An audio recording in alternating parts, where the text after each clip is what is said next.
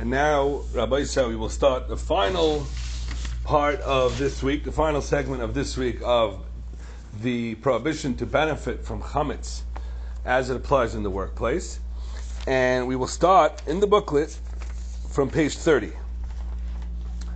And this is a Gemara in Avodah Zarah, which is going to introduce to us a concept, and then we're going to see how this concept applies to the laws of chametz and Pesach.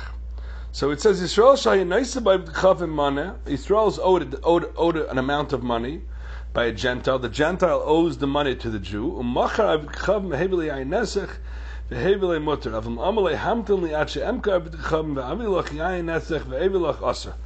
this is a halacha as follows.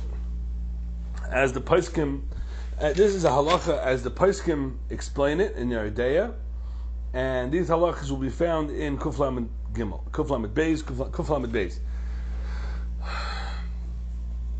If a Jew is owed money by a Gentile, and this is a loan of money, it has nothing to do with Isser Hana, but the Gentile has no way to pay the money back unless he sells his Isser Hana.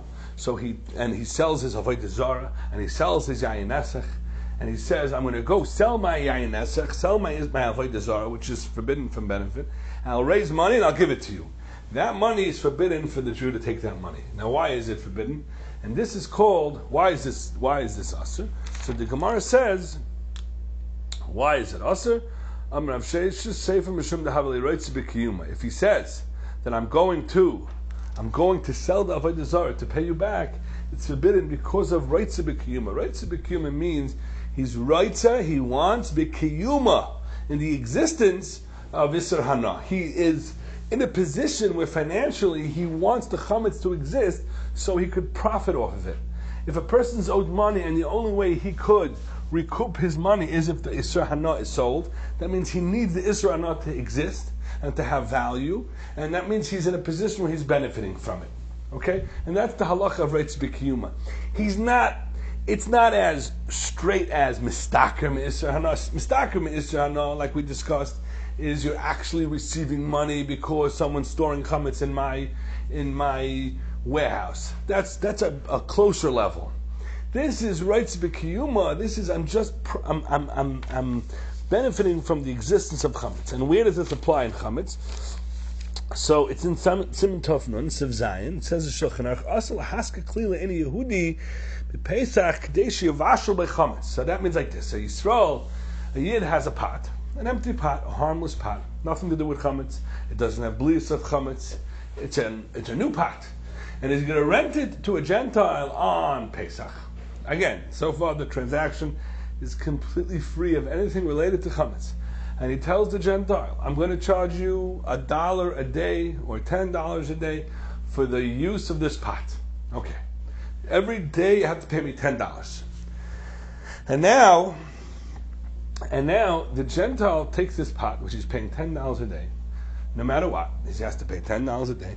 And he starts cooking pasta, chametz, in this pot. So now there's a situation like this.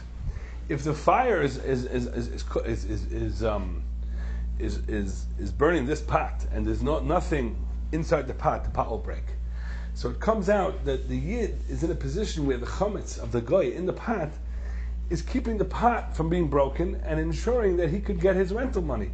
So he's Reitza B'Kiyumai of the pot. He's in a position where he is profiting off of the pot.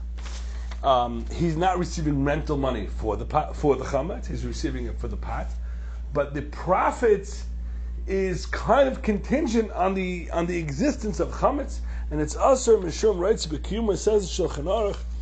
So also lahaska klila in Yehudi b'Pesach kadesh yavash b'chametz. So says the Mishnah Berurah. Siv Cotton Chav Daled Mishum Sheretz B'Kiyuma Shal Chametz Im Shafik HaChametz B'Shosha Kli Ayman Al Gaba Eish. If the chametz is not in the pot, so and it gets poured out, the Yavaka Kli, the Kli will break. V'Harein Nenem in a chametz. You are considered to be benefiting from chametz, and this is the furthest connection a Yid has with the chametz, but still is forbidden to be benefiting. We learned that he can't benefit from chametz. He can't use the chametz. Obviously, he can't He can't feed it to his dog. He also can't financially benefit from it by selling it. He also can't receive rental money off of chametz. But not only that, he can't be in a position where he wants the chametz to exist to profit off of the chametz. Now, there's a Be'er Halacha over here, and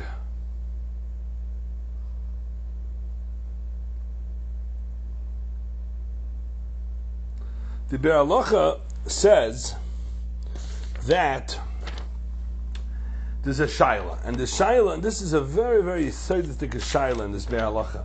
It says you cannot rent the pot. What about lend the pot? Let's say you lend the pot to the Gentile, and now the pot will break if there's no chametz, and if the pot breaks, then you lose your pot. So this is a big machlokes. It's a machlokes achreim. The Be'er Halacha brings two shittas, Mekor Chaim and Mekor Chaim and others who have a machlokes. If a person who's not profiting off of chametz, but he's using chametz where he won't lose the money, what's the halacha? Yesh days min achrenim, says the Be'er Halacha. This is on page 31. Yesh days min achrenim im davke beschiras afilu b'sheila nami ik iseretz v'kiyuma ayin b'chalkzankav Mekor Chaim. So that's the machlokes. Mekor Chaim is matter, and the chalkzankav is aser. This is very negay. A person has a business, and this business is ultimately profiting. Even if he sells the business, he's still profiting off of chametz. Person sells nursing home. The nursing home is making money, and he's receiving the profits. That's just the way he worked it out. That since the Gentile bought the nursing home, didn't pay for it, the profits still go to the Yid. And these profits are contingent upon chametz being served in his nursing home. So he's right to b'kiyuma. Maybe he's mistaka, but he's right to b'kiyuma.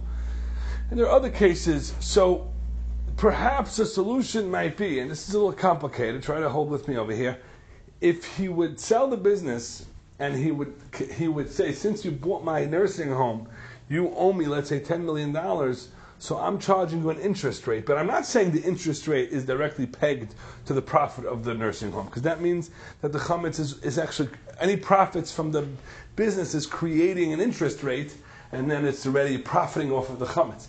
We say that there is a set interest rate, which you probably should peg more than the profits of the company, of the chametz.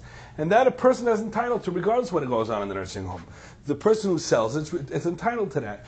So now, even though me and you both know he's not paying that interest rate if the nursing home doesn't create it because he doesn't have the money, the bottom line is he's owed that money independently of the chametz, and now he's just using the business to recuperate his loss. It's not profiting off it because the money really he has a right to independently of the profit. He's not pegging the interest rate to the profit. He says there is a defined interest rate, and I have a right to that because I sold my nursing home, or I sold my cash advance business, or any business that has to do with chametz.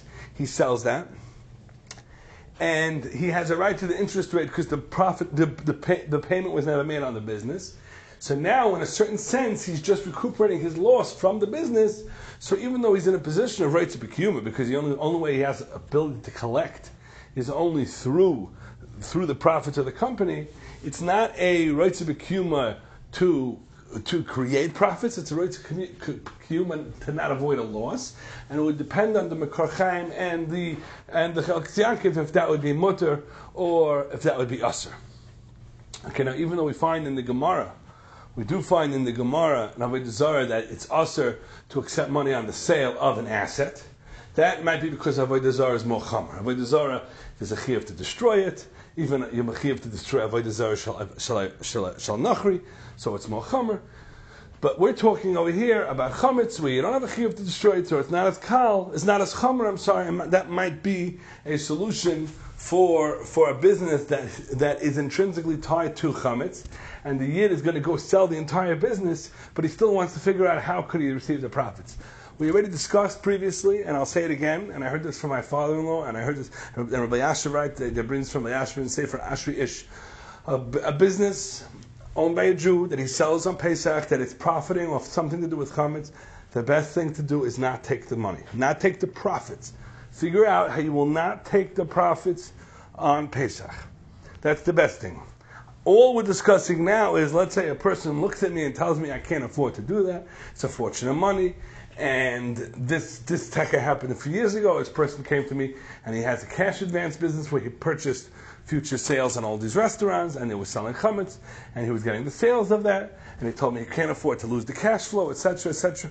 So this might be a solution. If you tell the fellow, sell the business, from the person who bought it, he has an interest rate because he owes you money for the sold business, and that's not pegged to the sales of the business, to the profit of the business. So now the money's coming to you. All you are in a position of a liability. You're exposed for the rights to be kiyum chelik of Isser Hana. But since you're not exposed on a level where chametz is actually earning you money, chametz is preventing you from losing money, there would be a tzad in the achronim to be mekel. The Mishnah Berurah Lamais is not machriya. People are mekel with the shita, and again, the best would be a person should not really profit and should not be in a position where he profits off the sale of chametz. Whatever he does, he sells his vending machine, and that's on a small scale, or he sells a bigger company. If he's able to financially, if he's holding by doing it, the best thing would be is not to take profits that correlate for the sale of chametz, and he completely should be free from benefiting from chametz. And Rabbi Isai, this concludes this week's sugya of Isser Hana. We learned that Isser Hana is deraisa. It starts from the 6th hour. The person can't take the sale, can't take money on the sale of chametz. If he does take it, then if he did do the sale, then at the point of the transaction, the Mishnah Berurah says you should be machmir. If you took it after the transaction, you can be mekel, but that's only after you took the money. But not tell you a person's not allowed to take money for the sale of chametz. That's step A. Step B was that a person can't be mistaker from Isuri Hana. A person can't benefit off the rental of chametz. There's two types of rentals. If it's a rental of a warehouse that he has to pay regardless, then that's fine. But if he's paying off the chametz specifically, the use of the warehouse for this pallet, for this weight, in the breaker, he's in the freight truck or whatever it is, he's paying for the specific chametz that would be forbidden. That's mistaker. There's also a part of mistaker where a person can't do work with chametz. That might be a chashash deiraisa. That might be worse than a passive form. And the last is the din of reitzah b'kiyuma. There are abundant din that a person can't be in a position to benefit from the existence of chametz. And there's other Reb Moshes that discuss if a person who is incarcerated and they give him chametz, he can't eat the chametz. Could he trade his chametz? And that's a problem maybe of Chalipe chametz or something like that. Could he trade his chametz? Oh, he's reitzah b'kiyuma of chametz. This would be into that shmuz. He's reitzah b'kiyuma of chametz because he needs that chametz to exist to earn him his own chametz. And a person should avoid being in a situation where he benefits from the existence of chametz. And this concludes week 2 of Commerce and Chametz.